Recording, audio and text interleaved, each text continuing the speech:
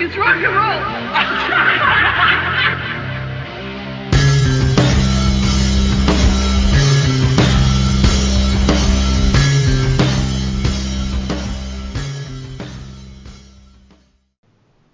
Hi, welcome to today's show. I'm one of your hosts, Julian, and I'm joined by co-host Mark. How you doing? And the gentleman who's on the screen today with us is David Donnelly, musician. Hi there. And, for our first episode, it just made sense to kind of bring someone in who we know, who works, who has put out music, and has something very interesting, going on musically. So, David, why don't you just give everyone a quick overview about yourself before we get into talking about some of the stuff today?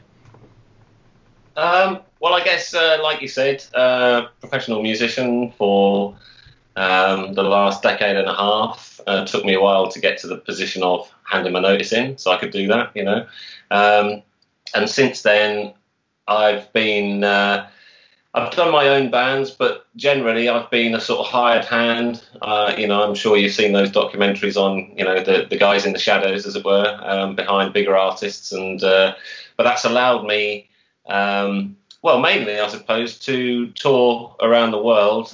But also because I'm not the main guy, and that's never been something I particularly fancied. The poor main guy is usually stuck in the hotel doing interviews while I go and have a little wander around, St. Peter's Square in Italy or something. It's it's a favourable way of doing things. But yeah, I've been very lucky to play with a lot of people that I sort of grew up listening to, and there'll probably be plenty of examples like that in this podcast, I imagine. Yeah, that'll exactly be the case. And of course, my co-host, Mark, why don't you tell everyone a bit about yourself, because you're also a working musician and have done a lot of interesting things. So I feel a little bit outnumbered here. I piddle around on a guitar. I'm by no means anything, but you guys are the real deal. So Mark, why don't you introduce yourself to everyone? Yeah, so my name is Mark, and I play in the band Project Gemini. I'm sure people who have seen me on other podcasts know about that. But I do a progressive rock sort of band, and it's a one-man thing. I do it all myself. I produce it, record it, write it, sing it, play it, do everything, and even release it now, records or CDs. But before that, I was in numerous bands before as well, and toured across Canada. And then I also joined a band called Piledriver, who some of you people might have known from the 80s. They were a pretty popular thrash metal band in the mid 80s, and he reformed the band in the 2000s, and I was asked to join on guitar. And I was with them for about 6 years. We went across Europe and the United States and Canada. It was a fantastic time, one of the best times of my life, actually. It was lots of fun, met lots of crazy people, and I wouldn't have traded it for the world. And now I'm just focusing on my own music and also working on doing some podcasts here. One of them is with Julian, of course, on the Kiss FAQ. And another one is the Yes Music podcast with my good friend Kevin. And we'll also do another one, the East West Vinyl Analysis with Ken Keenan. Yeah, and he's quite a interesting character. He's also on the FAQ with us as well. So lots of things happening. Yeah, I'm glad you didn't forget the Ken podcast as well, because Ken is, of course, the voice of reason, and hopefully he'll come on this show for one of our episodes in the future. So, David, you've got a new project about to have some good stuff happening with it. I know we did talk to you on the Kiss FAQ podcast. It must be a year ago now, when the single was initially released. So why don't you give us an overview before we get into our topic about what's going on, what your plans are for it, and then we'll talk a little bit more about it as we go through the show. Okay, well, one of the reasons I'm vastly unprepared for this podcast is because I've been out all day overseeing the edit of the promotional video, not a promo video, but an advert for the single. And it's the Venus Reaction single, Crashing Up. And it began as a project that, because like I said, I tend to play with these other people, but obviously I do write my own stuff, and I also think one of the things was that I've been drumming a lot. Drums seem to be the main thing, but I was definitely a guitar player, and I just wanted to do something that was led by me on guitar for once. And then I started thinking who I'd like on it. Initially, I was going to do a solo thing, and I sort of chickened out immediately at the vocal stage. And I got the very lovely Amy Conradine to do the vocals, because she's just one of my favourites. And I thought, right, okay, where do we go from here? I'm on guitar, and I got Ed Graham, who is the drummer for The Darkness, who I'm sure some of you know in Canada and America. I think they're fairly well known. Mm-hmm. And then I was drumming for Glenn Matlock from the Sex Pistols, or Faces, or Rich Kids, or Primal Scream, or whatever band that he's been in. He just loves playing with different people, and so I thought, well, if he likes playing with a lot of different people and guesting on things, I wonder if it's worth an ask. And so I asked him, and he just said yes, I'll do that. So it's basically a super group except myself, if you like, because all three of the others are quite well-known people. But that wasn't why I did it. I think I've talked to you, Mark, off air about it and stuff. And music to me, it's about the players, and it's about what people bring to something. And I have actually been very, very cautious in sort of pushing who's on the single. When I've put Glenn's on it or Ed's on it, I very rarely say what bands they were in, and I just let people find out. And that's been the thing with this single, is that I don't have I haven't got a manager. There's no PR company behind it, and it's just me, doing it myself in the way that I just love the 7-inch single, and that's the weirdest thing, I suppose. That's the most unique, I guess, thing about it, is the fact that I did it on a clear vinyl 7-inch single. And although it does have a download card with it, with the 2 tracks on and a demo and pictures and all that, so hey, there it is. Very nice. And but the download card that comes with it is my sort of concession to the modern world, if you like. But before the internet, as both of you know, you didn't know about something happening. You didn't hear like a clip of it. You didn't get a leak of it. It was, if you were lucky enough, you picked up a magazine that said that your favourite band was bringing a single out in maybe 3 weeks' time, and the pain of having to wait, or other times you just walk into your local record shop and you'd look at the wall, and there'd be a single by a band that you loved, and you just have to grab it, And I kind of wanted to go back to that time. So I didn't want, a big hurrah, a big sort of, check this. I basically did a bunch of videos, made a Facebook page, made a YouTube channel, and we just popped it out. And that's, when I say we, that's me and Chris Topham, who runs Plain Groovy Records in England. They're an independent record label. So it was a bit of a strange way of doing it. But what the reason why it's getting another push now is because, again, I think Mark knows this. I think maybe Julian knows this as well. But just before, about a fortnight before it was released, I had 3 horrible bereavements in a row. And by the time the record came out, I wasn't in the right frame of mind or state to go rah, rah, rah about it. Do you know what I mean? It was just you can't help it, My head was in a weird place, so it really did just leak out, sort of thing. But the record company were very good, and they supported me. And now they said, look, let's push it, again, and get it out, because it's not going to be repressed. I think I've told you this, Julian. I'd like it to be a collector's piece. There aren't many copies. There's only 500 in the world.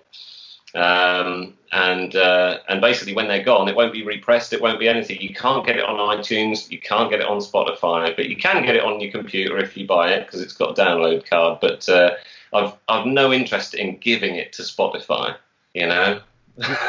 What that 0.0000083 per stream doesn't interest you? I mean, after 50 million streams, they'll give you $1. Yeah, exactly. No, I think that's awful. I think I don't know. Maybe it's because I'm an older musician, or I love the real thing. Obviously I download things if it's only downloadable or whatever. But if there's a vinyl copy of something, I'll get that, and I'll probably download it as well, so I can carry it around with me in my on my travels and what have you. But yeah, if there's a vinyl copy of something, I'll have it, and so. That's where the idea for the single came. And like I say, the musicians on the single and the singer on the single, I swear they were picked purely because they were my favourite musicians. I love the way Ed plays drums in The Darkness. Glenn's always been one of my favourite bass players, mainly in the Rich Kids, to be honest. Absolutely. And that's always going to be the one that I mentioned, because the pop and, kind of the pop pretensions that the Rich Kids had, Glenn, those lines he was running through that stuff, especially the Rich Kids track, which is what hooked me on that band in the first place, is just sick. He's a great songwriter as well as a bass player. Right up to present day, he's done 4 solo albums, and obviously I joined his band to do the Born Running tour, which was his one solo album ago, because he's just put another one out called Good to Go. But the one before that was Born Running, and it's just, I'm not on it, so I feel like I can say, I didn't play drums on it. Javier from the Stereophonics played drums on it, so I don't feel like I'm saying, oh, check this out, I'm on it. But to do the tour was, it's fantastic, absolutely fantastic. It's a brilliant album. So that will lead us very nicely into, what today's topic is, because it's about, I guess, singles or, single songs. And we're doing a top 10 today. That is our top 10, what are we going to call it, Mark? British? Top 10 UK singles that are like influential to us. Absolutely. So, singles have always been important. My first purchase as a music fan was a single. Joan Jett and the Blackhearts. I love rock and roll, and I can't remember if it was the initial release or the re-release, because that one had been out a few times as well before it hit. Like many songs, I mean, Blondie had a few issues that didn't hit, kept getting re-released until it finally stuck. So, Mark, why don't you lead us into this topic and start us off with some of yours, how you approach doing your list, and then get us some music. All right, so. Basically, I'm a very big fan of the progressive genre, as well as rock, obviously, and metal and stuff like that. But a lot of the bands that I'm influenced by and also just love listening to in general seem to be all from the UK, or at least 80% of them at least. So this was, on one hand, simple, but on another hand, difficult to dwindle it down to 10. Now, some of these bands, when we say singles, some of these bands probably never really even had a single because they're so, odd a band that, I don't think radio would have played their stuff on radio. But I'm looking at it as like individual songs as well from their catalog that have influenced me. But a lot of them are singles. I was surprised when I looked through it for these bands. But a lot of them are on the progressive side, but a lot of them are bands that I'm sure that everybody will know for sure. They're not that out to lunch where you have to go looking through like a prog magazine and go, who the hell is this band again? So you'll know who I'm talking about for sure. And in my top 10 list, even the number 10 band is probably a band a lot of people love, and it's a band that I've always loved very much. So I'll tell you what my number 10 pick is, which is The Police. I've always loved The Police. They're a fantastic band, and I've always loved their music from the first day that I've ever heard their stuff. So I picked Message in a Bottle. That's one of my favorite songs I've heard from them. And really, as a guitar player, I always found that a kind of interesting challenge to play, because there are some pretty wide-stretching inversions there to play on guitar, and it's not as simple as it sounds to play. And especially if you played at their tempo, then your hands are going to be cramped out after a while playing that stuff. So The Police has always been a band that I've always loved, and they're highly influential to me as far as them being a three-piece as well. And me, I love my three-piece bands, especially being from Canada. Rush is my favorite band, right? So I love the three-piece way of doing things. So my first pick is The Police, Message in a Bottle. Nice pick. David, how did you approach yours other than rapidly? I've gone chronologically. I was going to say to Mark, have you not got the green vinyl, Message in a Bottle? No, I don't. I just have the just like the regular black 45 singles from here in Canada on the A&M label. Right. Okay, because there's a green vinyl which I have downstairs. Maybe there'll be a gift coming to you sometime. Who knows? But yeah, Nice. I've gone chronological. Do you want me to start? Yeah, please do.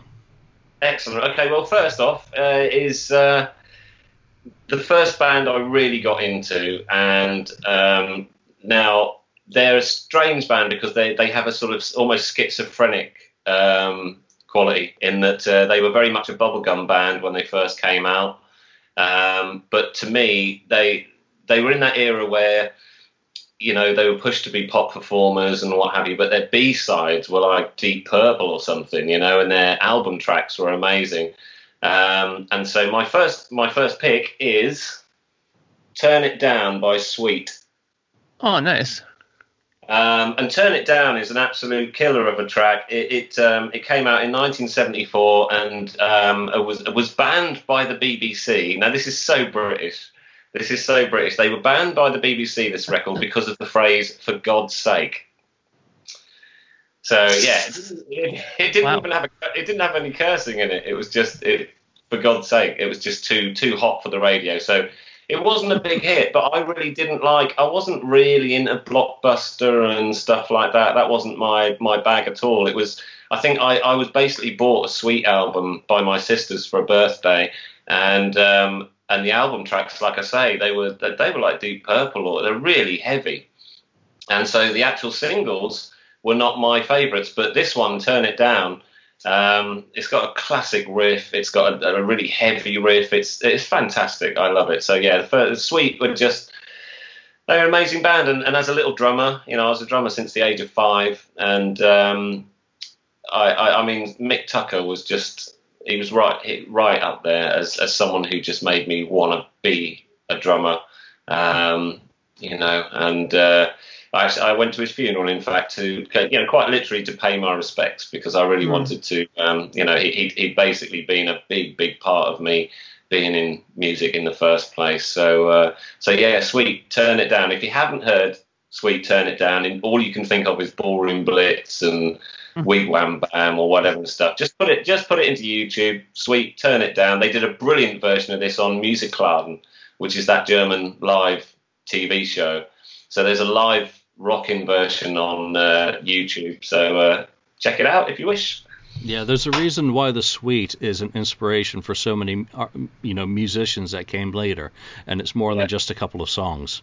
So, all right, my first one will be right up your alley. It's the first band I actually started collecting. Before all that Kiss stuff came along, I was collecting Sex Pistols singles. Hey! Because when I started getting into music more, I, just loved the Pistols.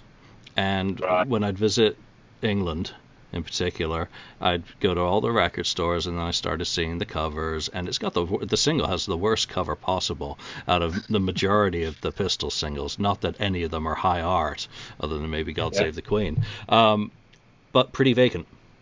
Number one, it's my all-time favorite Pistol song. It's, look at that. Singles in the 70s often did not get great covers in the UK, but it does. Well, yeah, I guess Kiss later took on the Broken Glass thing, but and the Venus Reaction. Pretty Vacant, great pop punk song that really it's just perfection, crafted. It's one I can play on guitar, and I just love the riff. I love the chords. I love everything about the song, its structure, and the attitude, because it really was kind of what the band was about before it became a farce. So, and also, it's actually one of the very few songs that was entirely written by Glenn. Odd that, eh? Yeah. It's lyrics and music. I believe John altered a line. I believe that's all it is. I think there was one line, possibly the "Stop You Cheap Comments" line. I think, but I can't remember now. But I do know that was one that Glenn brought to them pretty much whole, and yeah, it's a classic, isn't it? It's an absolute classic. And John's delivery of it is a cracker. So I mean, it's just Yeah.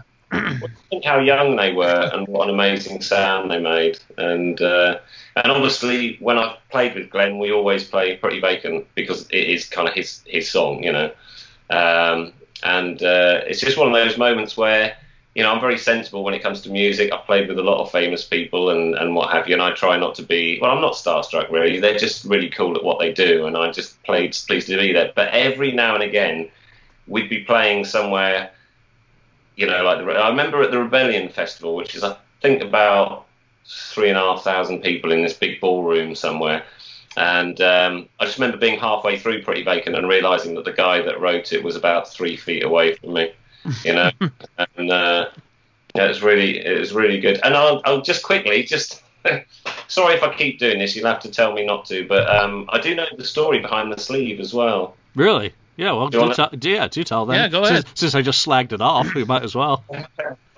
Well, they have a guy called Jamie Reed who did their artwork, and he was asked by Virgin to get a sleeve done for this, and he hadn't come up with anything, and he was walking to the Virgin Record offices, supposedly to hand the artwork in, and he hadn't done anything, and apparently he was walking down Portobello Road, and he saw this picture frame in a shop window, and it was broken, and he just bought it for a few pence, and then just cut out the Pretty Vacant and Pistols logos and put them in there, and then said, "There you go, that's the sleeve." Nice. I think it's great, though. I think it's great. I think it sums up, because there's nothing in it. It's Pretty Vacant, isn't it? Yeah, well, there you go. Good story that goes along with it. So, great song. Look that one up on YouTube if you've never heard it, and if you haven't, shame on you. Mark, let's go on to a couple more of your picks. Okay, so yeah, I got to say though, that's a great song. I've always loved Pretty Vacant as well, and I think Submission is another song that I love from them, and A Holiday in the Sun is another one that I've always enjoyed as well. So I'm a big fan of that stuff. I mean, I'm not as deep into it as you guys are. I know more of the more mainstream, I guess you would say, songs, but still, great band. Speaking of great bands, my number 9 one is a band that I'm sure everybody knows. And when I say the band, I know people are probably jumped to a certain era from this band and say, okay, well, it's going to be from this album or something like that. But really, the era I'm going to pick from is one that has a lot of controversy with their fan base, because either people love this era or they hate it completely, and that's Pink Floyd. And I love the song Learning to Fly. And now what that song did for me was, I was just a very, casual Pink Floyd fan before I heard that song. When I heard that song, it really struck me. I thought it was a fantastic song, and I loved the video to it. And that song made me go back and buy everything on album that they did, and realize just how much stuff I was actually missing. Because at that point, I had only had maybe Dark Side of the Moon and I think The Wall. And then when this single came out, I bought that record, and then I went back and got everything because I just loved it. And the ironic bit about this will be that anybody who's followed me on the KISS FAQ podcast will know that there's a certain Bob Ezrin who is involved with this record very heavily, and people know how much I despise his work on a certain KISS record called Destroyer, right? But like I said in my prior episodes with you guys, I don't despise his work overall. It's just that record. Like this album, Momentarily Lapse, the reason I absolutely love this record.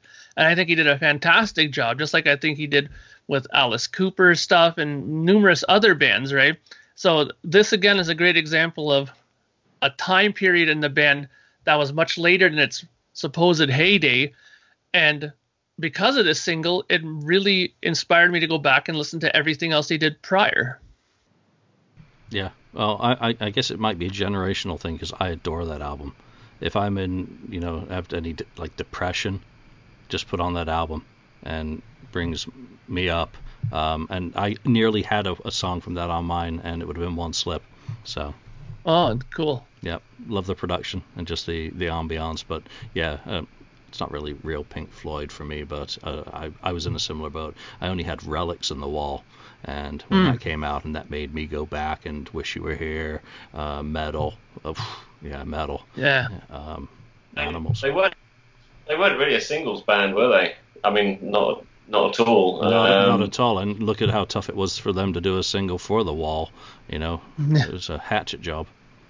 Yeah. Well, I know, like I say, tell me to shut up if it's too much. But as a guest, I'm probably going to interject with various stories on here.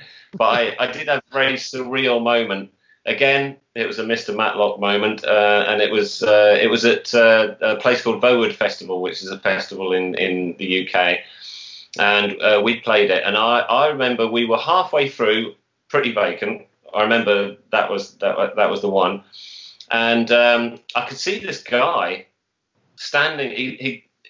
I need glasses to drive, and so my eyesight, I'm quite short-sighted, but I could see this guy singing along with it, and really, really enjoying himself down the side of the festival sort of thing, not actually in the main crowd, but this guy. And I thought he looked familiar, but I thought, no, maybe it isn't. I don't know. And so after the festival was done, because I think we were headlining, I think, and it was in the grounds of this stately home. We went back to this stately home afterwards, and I was in the kitchen of this place, lovely rustic old kitchen, and I was making a cup of tea. Glenn came in, and we sat down at a kitchen table, and then this guy came in, and I recognised him straight away as the guy that had been singing along to Pretty Vacant, and it was Dave Gilmour from Pink Floyd. And Dave Gilmour singing along to Pretty Vacant. That's brilliant. Yeah, apparently his wife's a big fan. She's really into the Pistols, and but what really got me was that I said to him, I said, hey, you were singing along there to Pretty Vacant, and he said, yeah. He said, and Glenn made a joke and said, you should have got up and played it with us. And Dave Gilmour immediately said, well, you should have asked me. Can you imagine the YouTube clip that would have been? Can you imagine what that would have been like to have played Pretty Vacant with the guy that wrote it and Dave Gilmour? Yeah. Yeah, David Gilmour. That would have been quite a moment. One of the best guitarists in history. So. Yeah. And do you know who Howard Marks is over there? Oh God, that sounds familiar. He's the guy that was known as Mr. Nice, the biggest hash dealer in the 60s and 70s. Very famous for just being one of the most wanted men. But he's a real character. He passed away a few years ago, but he was at this Vowood Festival as well because he'd released a book, an autobiography. And I heard him afterwards as well. He was telling Dave Gilmour how he had a deal with their roadies, and he used to smuggle so much of his stuff in their amps. In Pink Nice. Floyd, there used to be some of the amps were empty, and he used to pack them full of hash. And Dave Gilmour knew nothing about this, I hasten to add. All right, well, let's get another one of your single picks, David.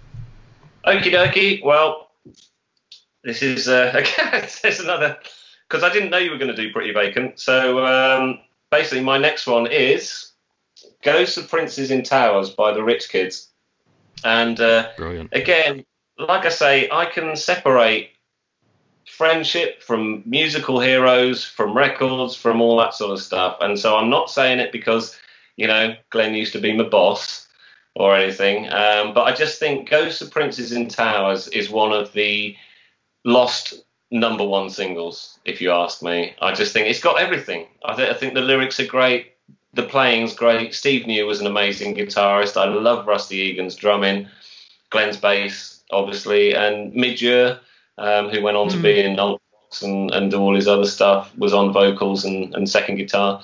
It's just got it all. It's just a really uplifting, amazing single, and it should have been a massive. I mean, it did chart, but and I loved it back in the day. This isn't something I discovered through my professional work or anything, and I can prove that by showing this homemade picture sleeve, because it wasn't in a picture sleeve, but I made one. I think I cut the lyrics out of a magazine called Smash Hits that used to have the lyrics in and stuff like that. But yeah, so I have 2 copies of it. But yeah, I just think it's one of those things. Again, it's one of these things where I mean, all of us are basically probably throwing things at each other, saying, well, if you haven't heard it, go and check it out. And I would say that, forget the Pistols, forget all the stuff behind it and what have you, but check out the Rich Kids Ghosts of Princes in Towers, because I just think it's one of those lost singles that we've all got them, I'm sure, where we thought that should have been a hit, Yeah, I mean, that whole album, I mean, is kind of a lost album. And you look at the projects that came after the Pistols, people get hung up on the Pistols because of the fury, and the hype and all that. But there was good music behind it, and there was good music after it. When you think about what Glenn did with the Rich Kids, what Steve and Paul did with the Professionals, which was also another lost project, and also what John did with Pill. I mean, it is often overlooked in the United States because it was not kind of what was expected to be coming out of someone who had fronted the Pistols. So all that music and all, Steve and Paul did a lot of very, very bloody good music as well as Glenn. So, did you ever try and get Glenn to play that, or did you get to play it live with him? Anything? Did you ever get to play any Rich Kid stuff live with Glenn? Yeah, we did Burning Sounds and Ghosts of Princes in Towers. Nice. So it's, and again, an absolute thrill, an absolute thrill to play those sort of songs. I'd have done it. To be honest, I'd have done. And also, let's not forget that the Rich Kids did reform a couple of times. The first time was to help Steve New, who was very ill at the time, and did subsequently pass away. But they did reunite and do some shows, and I obviously offered to help, and I was the sort of drum roadie, guitar roadie, bass tech, whatever you want to call it. I was just kind of on hand throughout that thing. So again, that was a real thrill to be involved in that. And then when they reformed again to do another one, they had Gary Kemp on guitar from Spandau Ballet. Yeah. Because he's a big fan. He was a big Rich Kids fan, and that was brilliant as well, because I also got to be the drum tech for Paul Cook, because the Professionals were supporting, and he couldn't get his drum tech for that night, so that was another fun thing. Teching for Cookie, brilliant. Yeah, it's amazing. I was literally the only place I could be on the stage was crouched behind the bass amp, so that the audience didn't see me, but it meant that I was literally 3 feet away from Paul Cook, and it was great just watching this guy that had been quite an inspiration when I was a young lad, and they're nice people as well, good people, they're good guys. All right, I'm going to get in with a pick, and this is a band that, as I went backwards through their catalog, I found that I liked their older stuff more, but this single is not one of the older stuff. It's actually something after they'd kind of gone off the burner a little bit, so it's The Cult. Got into them in '87, when they really started hitting in the States where I was living at the time. So obviously Electric is a fantastic album, but I found I preferred Love and Dreamtime even more, and then going back to Death Cult and Southern Death Cult stuff, just absolutely brilliant stuff. But for a single, one of my all-time favorite songs is The Witch, which came out after Ceremony. And Ceremony was an album that really saw them kind of stagnate. Wasn't successful. I think it had Wild Hearted Son on it and whole other, after Sonic Temple, it was kind of, down from there for a bit. But The Witch is just a wicked song with a wicked kind of, this is what positive punk they were called in the early days, post-punk for the Southern Death Cult. Just a fantastic band, and Ian's voice to this day is one of those, to me, iconic rock voices that I can hear down the road. I know someone's playing The Cult and my ears perk up, because it's a band that continues to work, continues to put out music, continue to do what they want, how they want, and I've got nothing but the greatest respect. But that is one track. If you've not heard it, go and check it out, because I think it was on a soundtrack originally, but it's been on many of their greatest hits packages. Oh, it's fantastic, absolutely fantastic. I've seen them a bit. Have you seen them?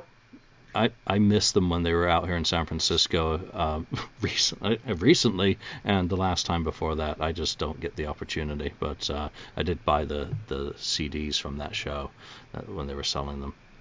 And they're still really good. And I'm again, it's just one of these things where almost everything we talk about, I'm probably going to have some sort of weird connection with. But obviously, James Stevenson, who was the guitarist in the Philistines with Glenn and myself, he's the second live. He's sort of the extra guitarist live for the Cult. He's done several tours. Not every single tour, but a lot of them. And so I was very lucky enough that James sorted me out some tickets when they played, when he was doing the last tour with them. And they were fantastic, absolutely fantastic. They're really, really good. And so I just think they're just one of those brilliant bands. They're still rocking, still sounding good. Yep. All right, Mark. Go on. Move on. Oh, okay. So so I'll go on to my next one then. But I was going to say The Cult is another one of those bands that I really dug in when I was in high school. I was a big fan of them, especially Sonic Temple was one of my more favorite records when that came out. And again, that was one of those situations where I had Electric before and thought it was pretty cool. It's like a British version of like AC/DC, which I guess is technically the same thing. They are British anyways, but Australian British, But the thing is, I thought that Bob Rock kind of took them to a different level sonically with their sound. I think it was a much more smoothened out sound, but it had such power to it. So I really loved that record. But speaking of great voices, my 8th pick is from a band that we're lucky to have 2 iconic singers throughout their, well, more than 2, but 2 that people really talk about as far as great singers go. And again, this is another situation where I got into them after their first singer was gone and ended up going back into them more later on and discovering all their back catalog. And that's Black Sabbath. And I got into them when Dio was with them, and my favorite song that got me into them was Heaven and Hell. Like, that song right there was, to me, one of the staple, metal songs that, everybody and their brother knew, especially around here where I lived in Canada. The people were hot on Black Sabbath, especially with Dio. And then, it took, I guess one of my friends down the street had some of the older Sabbath stuff, like Sabotage and Sabbath Bloody Sabbath, and he goes, "Yeah, did you ever hear any of this stuff?" And I was like, "Nah, no." And I knew of like Paranoid and stuff like that, but I wasn't too familiar with their older stuff. So once I got into the Dio stuff, I went backwards into that stuff and found that I liked that too. And in fact, one of my favorite Sabbath albums is the debut record. I've always thought that that's one of the best albums that it was ever done, and the fact that it was done in like 16 hours or whatever it was on a straight 4-track machine is like just unbelievable, to think that this is a record that was done in that way.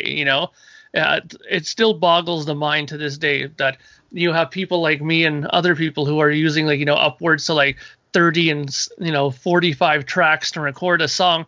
And these guys made a fantastic, barn burner of a record with 4 tracks.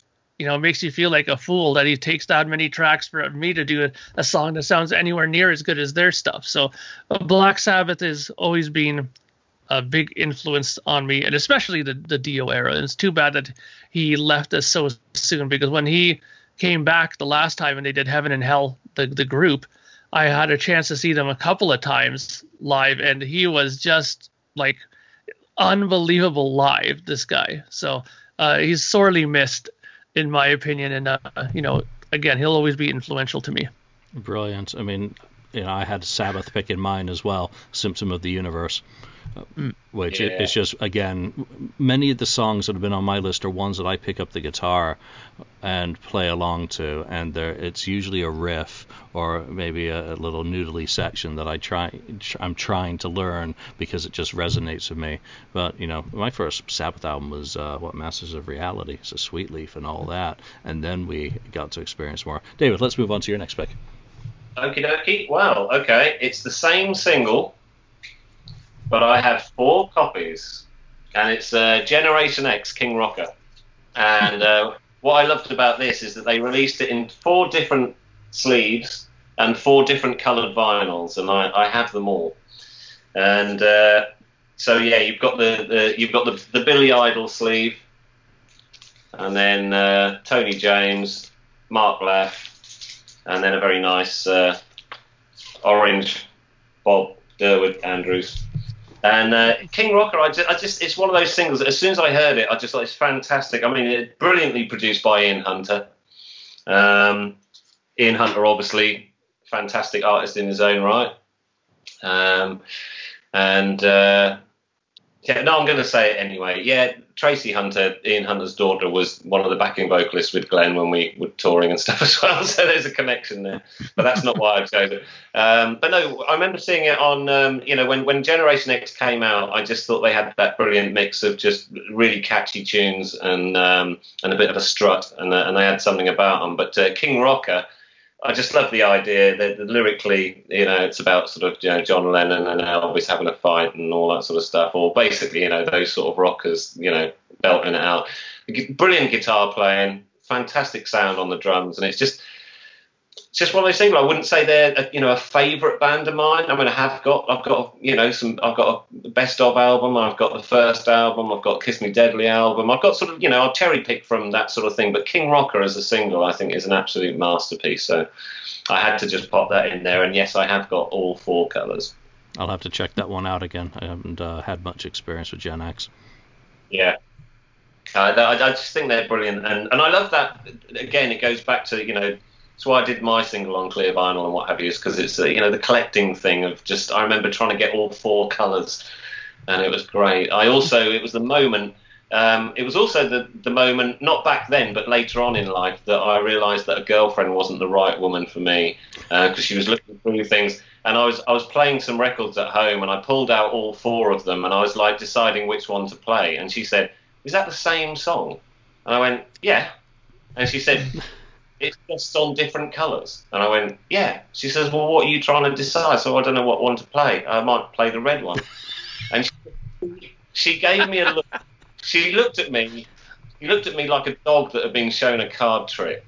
She just couldn't get her head around it at all. And I thought, this probably isn't going to last. All right, I'm gonna. My next pick was a single. It was a lead-off single off a 1981 album. One of the guitarists on it ended up being my sister's landlord in Sheffield. Used to come around and fix clogged sinks. And this band is being inducted into the Rock and Roll Hall of Fame this year. Def Leppard, Let It Go, from the mighty High and Dry album, which is an album, again, I just talked about strapping on a guitar. I will put a guitar on and play every song other than Bringing on the Heartbreak from that album. Just loved the guitar work. I mean, Pete Willis and Steve Clark were just a pair, perfectly married in a band, a youthful band. And I know Britain kind of rejected them after On Through the Night came out, and in the UK at least, High and Dry was just completely ignored. Managed to go gold in North America because they had a lot of kind of support. They did extremely well in the US, touring with Blackfoot and all sorts of bands, Ozzy in 81. So to this day, the whole album, but it's the lead-off track. It sets the tones. Unfortunately, Pete only plays the guitar parts at the end, but it's just fun guitar rock music. Great stuff. Yeah, brilliant. I definitely. I mean, like I say, we've when we met Julian in the good old UK, we were sort of talking about Def Leppard, and they obviously they're a big one for all of us in the UK. I think they ticked all the right boxes, and it was really good that everyone. It's a shame they had to go through the whole tragedy of it all, but they basically have just kept on going throughout. And a lot of what happened to them would have just nailed any other band, but they just kept coming back, and it was really, really good. I like Hysteria. I mean, I do. I know it's a bit poppy and a bit sort of mainstream, but it's a peach of an album, I think. But yeah, the early stuff's fantastic. Yeah, it may be poppy, but play something like Gods of War, and I mean, there's very few bands that really approach kind of the level of creativity that bands such as Queen did in the 70s, just all these layers of sounds. And I mean, if you listen to interviews of Phil, talking about the guitar work, I mean, we can't play it live. We have to play kind of a composite of all these different guitar tracks. Because there's too much guitars in it. So, it doesn't matter to me which Def Leppard album. I'm sure there's some that are a little bit too poppy, but give me Euphoria, give me High and Dry, first album, Pyromania. It's interesting because when you mentioned that whole thing about them not being able to play live, when I first was into guitar playing, the Hysteria guitar book was one of the first ones I got given to me as a gift. And I remember looking through the tablature of it, and there were numerous songs where it was like guitar 1, guitar 3, guitar 6, guitar 7. Like, what the hell? Like, there were so many guitar sections for songs but that really opened my eyes to realizing how much guitar layering happens in some of these songs to make it sound the way it is. And that's one of the things that sparked my mind into production and getting into that. I was like, wow, like, I didn't realize that just playing an open E string through a whole chorus could add so much to a song. I mean, it looks ridiculous just doing it, just going like you just think that you're an idiot doing it. But when you add that to all the other things in there, it adds so much to it. It's unbelievable. So, and before I go to my next pick, Def Leppard is one of the bands that I haven't been collecting vinyl of at all. I've been collecting cassettes of. So I have my cassette copy of On Through the Night, High and Dry, Pyromania, Hysteria. Now I'm just trying to see if I can find cassette copies of some of the later records, but for some reason, the cassette and Def Leppard connect with me for some reason, because that was what I used to always listen to in my car back in the day when I was listening to Def Leppard. So I have a kind of a connection with cassette for that. But let's get on to my next pick.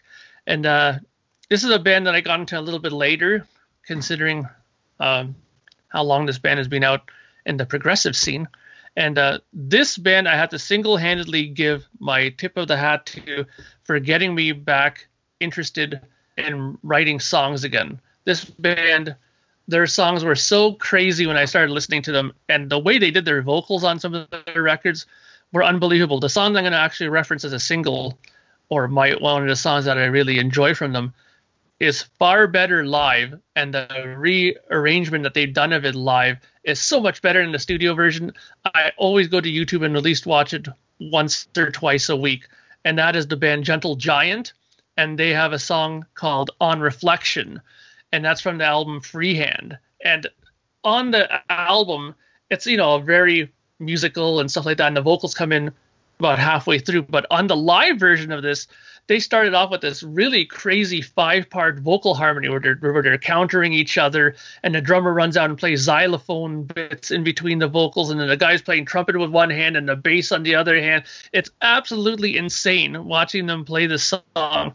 And that, when I was in the hospital, was my leg broken, and I saw that on YouTube in my bed. I was like, it really made me sit up and just get excited to go to my physiotherapy to get back up and rolling again, because I just inspired me musically to see these guys do it. So that's a really important pick for me. So if you haven't seen Gentle Giant doing On Reflection live, there's a great video of them doing it somewhere in England for the BBC television show on that channel. I forget what the show was called, but they were doing some live video television program. It's on there. You just put their Gentle Giant On Reflection and you watch that version of it. It'll blow your mind. I swear.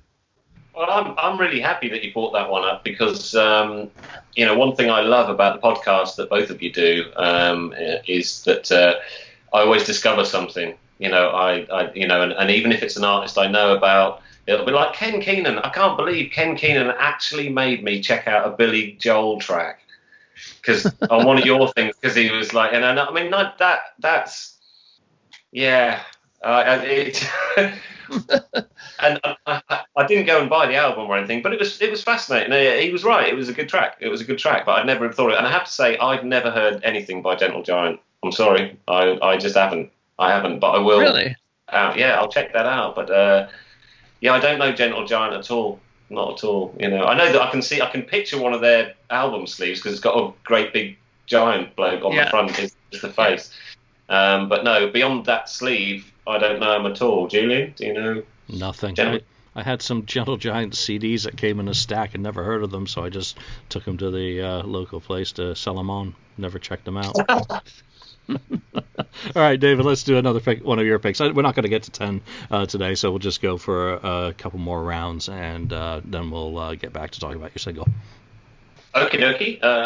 Righto. Well, I'll be quick then. In that case, this band is going in the Rock and Roll Hall of Fame this year as well. So, and it is The Cure. And this is a track called The Forest. And that was the only track I'd heard before going to see them live. And that was back in 1980. And then I went and saw them in 1981. And they weren't a big band, and I ended up meeting the drummer at the time, who's Lol Tolhurst, and me and Lol are still friends 34, 35 years later. We sort of became, I became pen pal. I was only like 14 years old or something, but I was really all excitable, and I said, "Oh, I'm a drummer too," and I'm amazed he didn't tell me to just go off. But he was really nice, and we sort of became friends, and I ended up sort of hanging around with The Cure in around about sort of 1984, 85. There's some pictures of that time on Facebook, and brought sharply into focus quite recently with the death of Andy Anderson, the drummer, who was the drummer at the time that I was kind of hanging out with them, because Lowell was still there, but he was on keyboards by that point. But dear old Andy, rest in peace, a lovely guy. And but The Cure are amazing, and it was weird to see them when they weren't a big band, and then watch how they got bigger and bigger and bigger, and then they blew up in the States, and now I'm still sort of scratching my head. They're in the Rock and Roll Hall of Fame this year. It's amazing. And as soon as I heard, I sent Lowell a message. And he got back to me, and I think his head's spinning a little bit, but there you go. So we've both picked Rock and Roll Hall of Famers.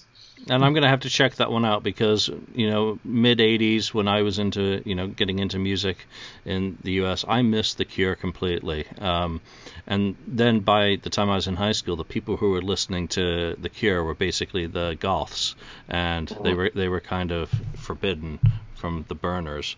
All the cliques. So, I avoided the music. I know Kiss or whatever it was, Kiss, hit big in 87. Yeah. Kiss. Yeah. And that's about all I know. I know, obviously, Robert Smith, and I know what he looks like. And that's my sum total knowledge on The Cure.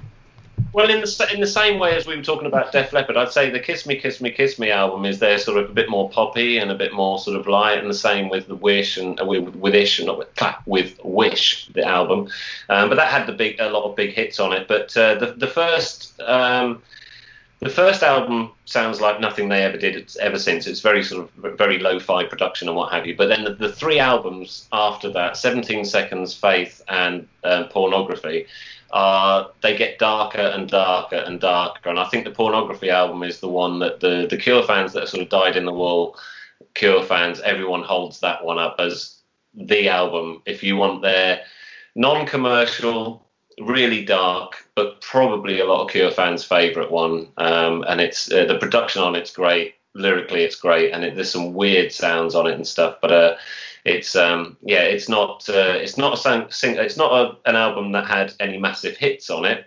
They took a couple of singles off it, but it really wasn't until they sort of started exploring the sort of the more pop commercial side of things, and then they had that as well. So all rounders. Well, I'll check out that single that you've shared. All right, so my next pick, and I guess Mark's kind of already alluded to Sabbath, and this is another band from that area of the world, Judas Priest. Ah, yes. And again, mid-'80s, getting into music. I really got into Priest with Turbo. But I then discovered that a song that I'd heard in 1980 was actually Judas Priest, so I realized that I'd liked them for a few years before that, but never found out who the band was playing on that tape deck at a summer house. So as I got into the catalog, I found that there's a buried gem on the first album. And obviously Rock-a-Rolla is an album by a band that's still looking for its own identity. It's not like that first Sabbath album, which is a complete presentation of something completely new and different. So Priest had a bit of progressive elements going through them at that time.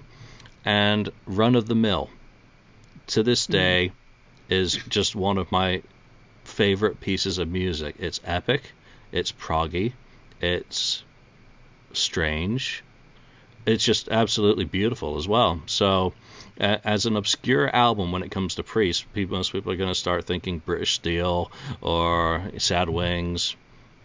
If those with taste will probably think Stained Class, some Screaming for Vengeance. This whole first album has so much excellent stuff on it, represented by Run of the Mill. Is just the standout track on that, and it's also the bloody long. It's like 8.5 minutes long. So one of those real nice pieces that just keeps going with lots of intricate guitar work, great vocals by Rob.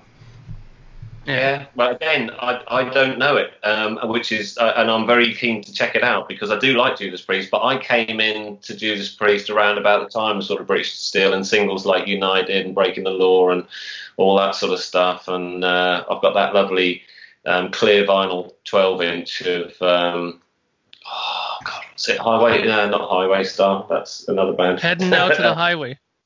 Yeah, is that right? Is that right? Is Heading that Out to the one? Highway, yeah. I know it's got Green Nation Live on the other side.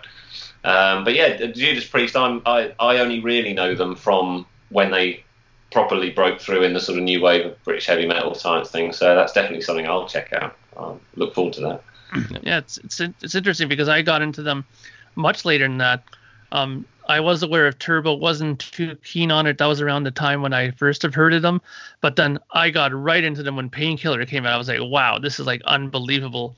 And then as soon as I got hooked in with Painkiller, then my whole mission to go backwards and find everything, started. And I was just absolutely shocked when I stumbled across Sad Wings of Destiny. Like later on, I was like, wow, this is like incredible. And this is like their second record. Like, it's unbelievable. Like that they had such a great amount of songs at their early part of their career. So I was really taken aback that, they had a record like Painkiller, but then they had something like Sad Wings of Destiny, like 20 years before that, So it was absolutely incredible. It was a fantastic discovery for me. I'll do one more, and then so we can go get onto David's thing. Is this artist to me is everybody's favorite artist, I think, from when it comes to England, especially if you're a musician. And I know that David has a good connection to somebody who works very closely with him or who had worked very closely with him. So I'm talking about, of course, David Bowie, right? And I know that you have a good connection with Mr. Tony Visconti. That is right? me and Mr. Visconti, yeah. Yeah. So, and I know that he's done some of David's fantastic records have been done with him. And, as a musician, I've always been a big fan of David's stuff because I loved Mick Ronson. His guitar playing was always something that, I loved. And to this day, I'll put on the Ziggy Stardust live video that they have out there, the Spiders from Mars live from the, I think it was the Hammersmith Odeon. I always watch that, crank it in my room. It's just unbelievable live performances. And then I know you've also performed with Holy Holy with Woody Woodmansey, right? So I mean, you know, to know somebody like you who's done that, I just feel honored to know you, that you've been involved with these people, you know.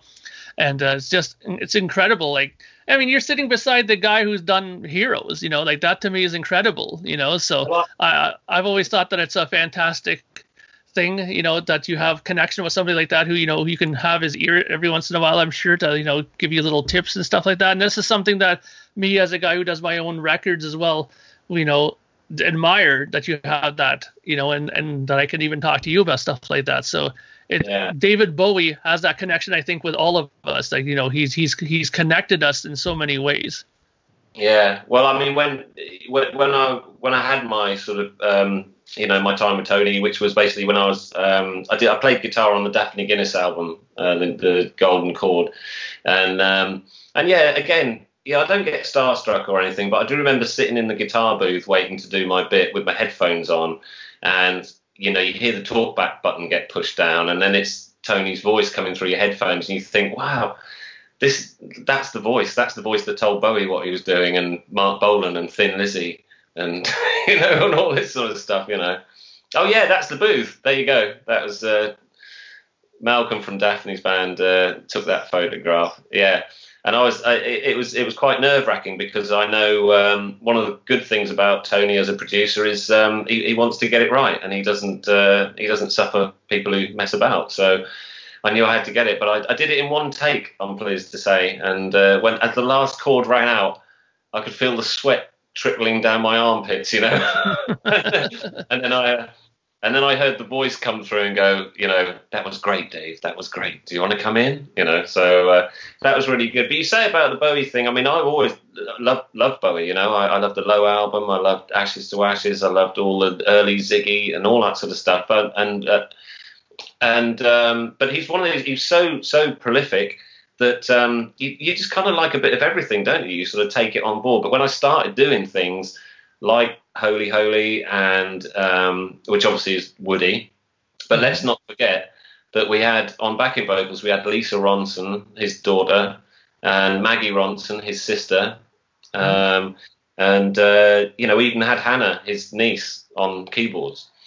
And so there was like the Ronson ladies, as we like to call them, as well as Tracy Hunter, Ian Hunter's daughter. You know, so I mean, the very first Holy Holy lineup was amazing. You know, and all these people in it, and it's great. And me, and I to this day, I don't know how I managed to end up in that. To be honest, I don't know. You know, but I saw Woody a little while ago, a couple of weeks ago, and you know, he's still great. And he's a fantastic guy. So, but what it did was it made me really appreciate Bowie all over again. Because when you're learning a set of his songs, you have to really get your head down and, you know, and think about them. And I was in Erdal Kizilka's band as well, which he's the guy that co-wrote Outside, When the Wind Blows, all that sort of stuff with Bowie as well. So that was another thing of having to learn those lines. And I think we'd be amiss, David, if you didn't tell that story that you told me about when you got that little phone call from Bowie. What did he tell you? Remember? You told me that thing, that he told you something? Oh, no. That was he no, I can't tell that. You have to edit that. No, you'll have to edit that out. Can you do that, Julian? Absolutely. Yeah, good. I'll tell you off air why, you know. So okay. How can I start this with a clean edit, Julian? Just go talk about Bowie, and if you actually, I'll jump in here. Hey, I've also got to pick on Bowie, and you know, just before we start wrapping this, The Man Who Sold the World was on mine, and you know, one of the things with Bowie was I got a greater appreciation of his music when the guys from Def Leppard did the Cybernauts project and went out to Japan and did a set. I think Woody was in the band, Trevor Bolder,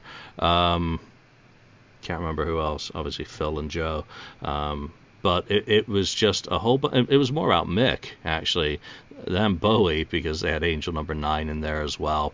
So you know, all of that kind of music and that time, all those singles, you know, be it Ziggy, be it, you know, whatever, is just so central to kind of my musical life. Again, I'm more likely to throw on a Cybernauts album, or the Cybernauts album, since there was only the one, than go and actually listen to all the Bowie stuff that I've got on my iTunes. So it's one of those weird things, maybe because it's a marriage of Def Leppard, Bowie, and honoring Mick, that makes it a little bit more meaningful to me within the context of when I became a music fan, because obviously I wasn't around listening to music in 71, 72 when David was doing all that stuff. So it great music. But I feel very lucky that obviously I get to hear the stories and all this. So I've done bits and pieces with Earl Slick as well along the years, and so there was there's quite a lot of non-Visconti stuff from that era, as you know. So yeah, I had a good wide thing. Now, do I still have one left? We were going to do. Yeah, give us your last pick, and okay. Then we'll go into the conclusion. It's so hard, isn't it, to check which ones do you leave out? But I wanted to try and give you guys something that you probably have never heard, because it's new, it's very new, but it's a band. I'm sure we've all been to see a band, and we've just stood there with our jaws dropped, and this is a band that have really only sort of come into my radar over the last couple of years. I think they've only been going a couple of years, and I would doubt that you could have heard from them. They're from Manchester, and they are called Witch Fever, and this is their debut single, and it's on very, very nice groovy red vinyl. Now, the reason I picked this was because it had been ages and ages and since I got really impressed by a band. And what I mean by that is because obviously I love a lot of bands, and I go and I think, wow, that band was good, or support bands that maybe support us. And this was a thing. I was playing for, again, Ed Graham, the guy that was the drummer in The Darkness. He had his new band, and I was playing bass in it. And we had this gig in London, and the support band, not even the main support, the support before the main support, was this band, Witch Fever. And I sort of wandered through, and I thought, oh well, I'll go and have a look. And it has been years since I've had the effect that they had on me. They're about, I don't know how old they are. It doesn't really matter, but I'm guessing about 19, 20, something like that, around that. And they just, I've never seen a band so in control, and so it was like 4 Nirvanas coming at you, sort of thing. They were so loud and 100% into what they were doing, total dedication to what they were doing. And when I spoke to them afterwards, they'd driven down from Manchester in a van to come and do this gig where they were like, first on of 3 bands, and the thing, I remember walking into the dressing room after watching them, and I said to the guys in my band, we are in such trouble. Because I just thought, I've just seen one of the most amazing live bands. They were just so, it's hard to say what it was about them, but they were, and musically they were brilliant. They did a cover version of something in the middle of their song, in the middle of their set, and that was the worst bit of the set. Their own tunes were amazing. And this single is called Toothless, and I just highly recommend it. And I don't know whether, I don't know how many copies they pressed. All I do know is that they've only just got their first sort of big support tour with a band in this country, So I honestly think that you'll be seeing them on the world stages soon. So that's why that was going to be my last single, so that I could just kind of propel into the future a bit. But yeah, for me personally, if you like it loud, noisy, and right in your face, definitely Witch Fever have had the biggest impact on me in terms of just watching a live band and then thinking, I immediately wanted to know if they'd recorded anything. They said, no, not yet. And as a producer, I would love to produce that band. I'd love to, because I just thought they were amazing. I can't wait till there's an album. But there you go. So yeah, the tip for the future: Witch Fever from Manchester. Nice. So that's a whole bunch of singles, but let's talk about the Venus Reaction single, which got the cover. Sure. What are the plans? You spent today doing work for the repush of it. Yeah. How are things going to roll out now, a year down the road, to start repushing it?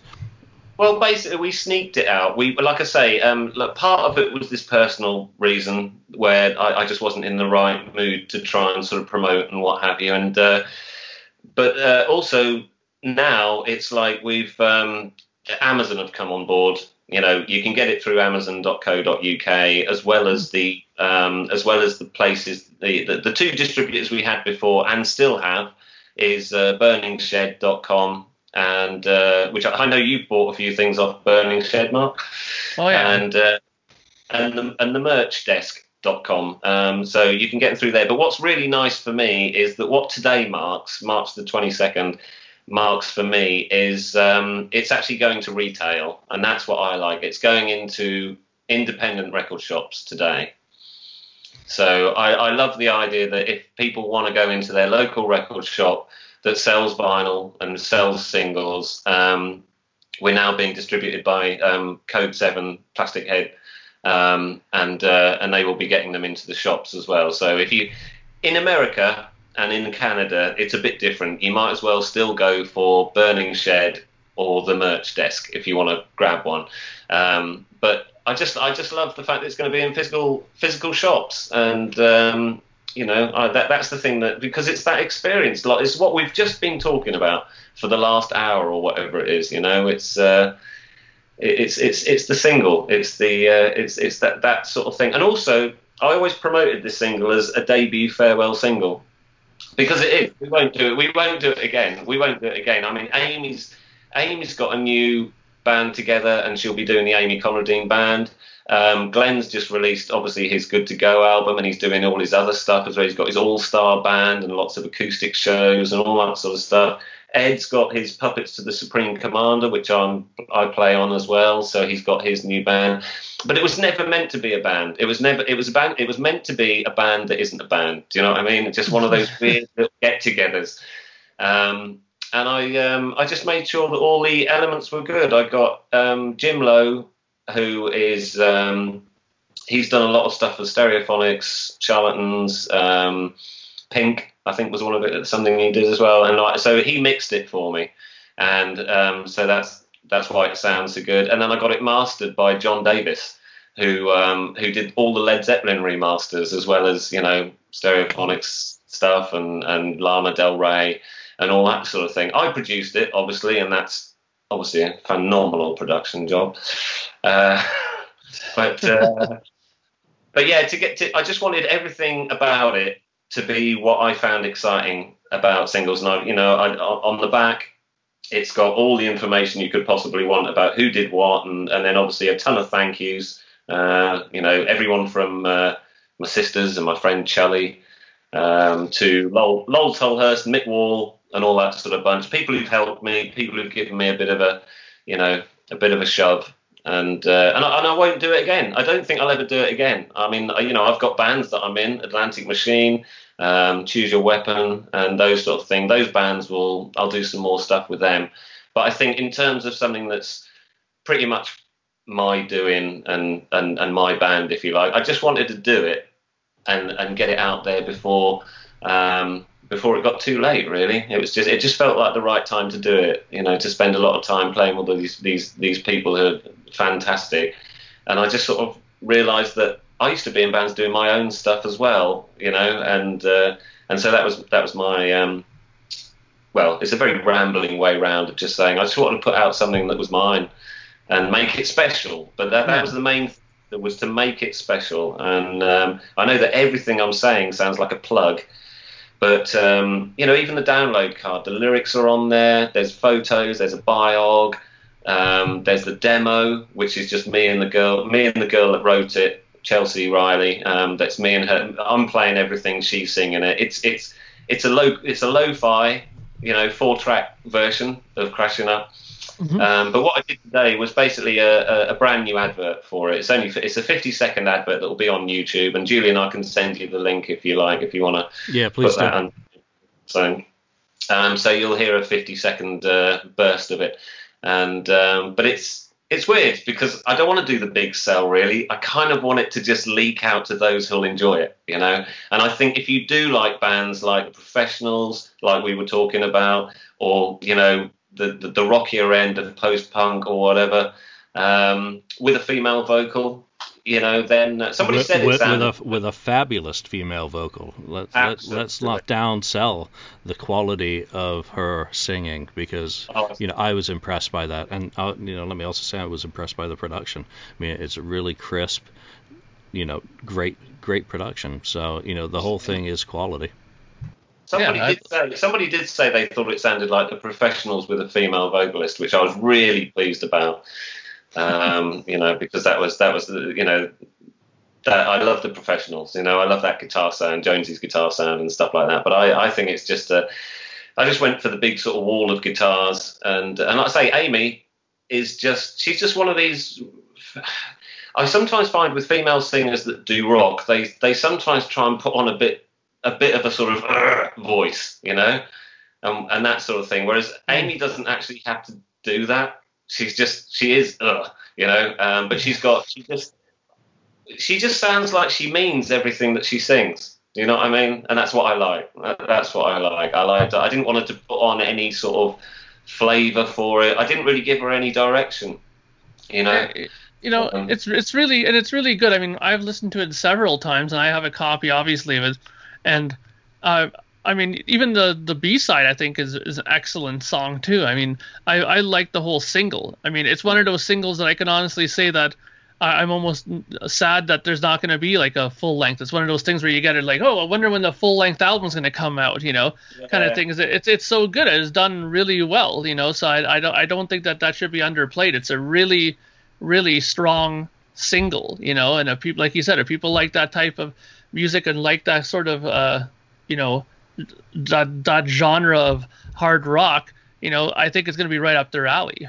Absolutely, and I think the weird split is that I find that a lot of the younger people, sort of like 17 years old to sort of 22 or whatever, well, even younger than that, I suppose, but they really like Crashing Up, and maybe it's because Chelsea wrote the lyrics to that, and I know that. Yeah, Chelsea was quite badly bullied at school, and that was her. She kind of wrote that as a sort of, you know, fuck you to the people that caused that, because she obviously came through it, you know. But that was her experience, and so the younger people seem to really like that. Whereas Lifetime was entirely written by me, and it's just me whinging about getting older. Always. I mean, somebody asked me in an interview not long back. What it was, well, my answer to this thing that they were talking about was that they'd said that there was a bloke on there as well with me that said he just I won't say who it is, but they just described this terrible series of events, and at the end of it he did what a lot of people do, and they say, but do you know what? I wouldn't change a single thing. I'd do it all over again the same way. And I just thought, are you fucking mad? And it's like I think I'm an absolute volcano of regret. I change loads of stuff, you know. I have so many things, you know, and Lifetime's a bit of that. So I think, and older people really like it. You know, people in their sort of 30s, 40s, and early 50s.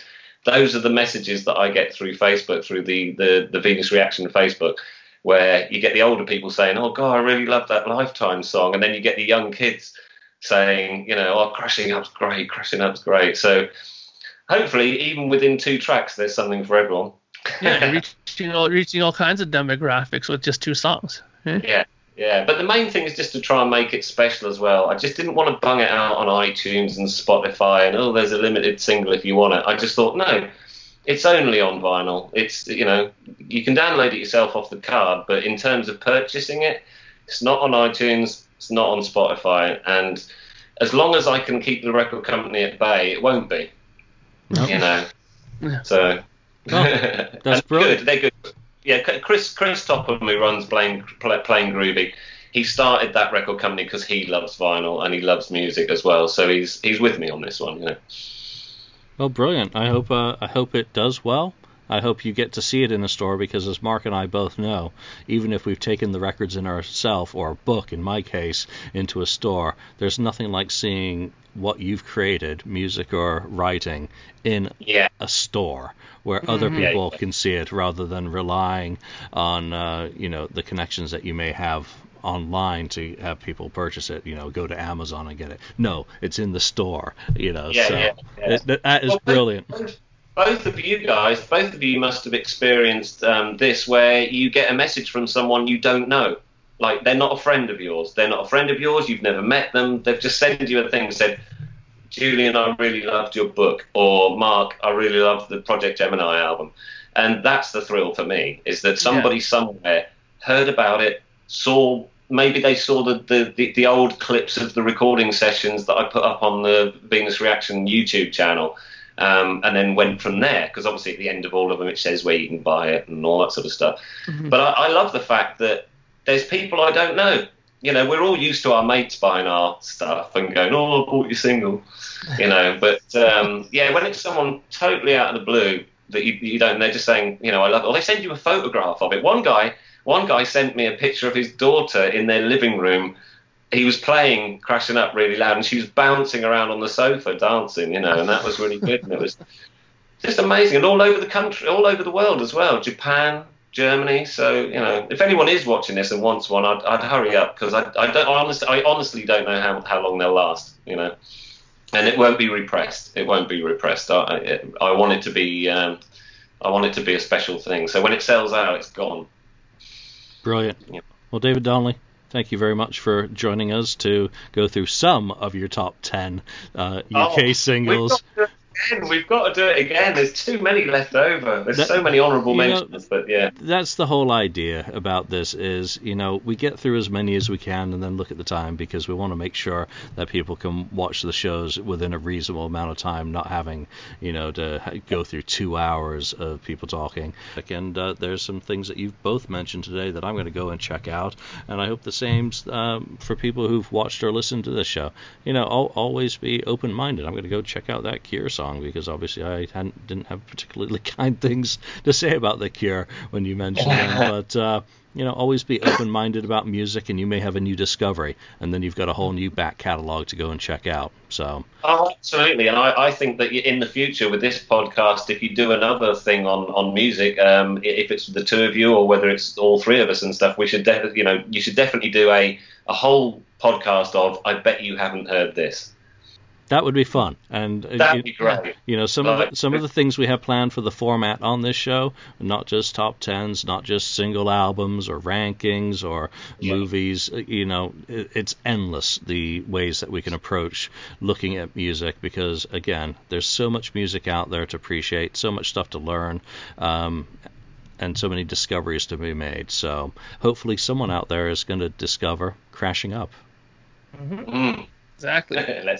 Well, let's call that there. Thank you all for listening, and we hope you'll come back for another episode. We'll see you then. Bye for now. Thank you for watching or listening to this episode. Be sure to subscribe to us, like us, or even leave us a review. You can find us and join the conversation on Facebook.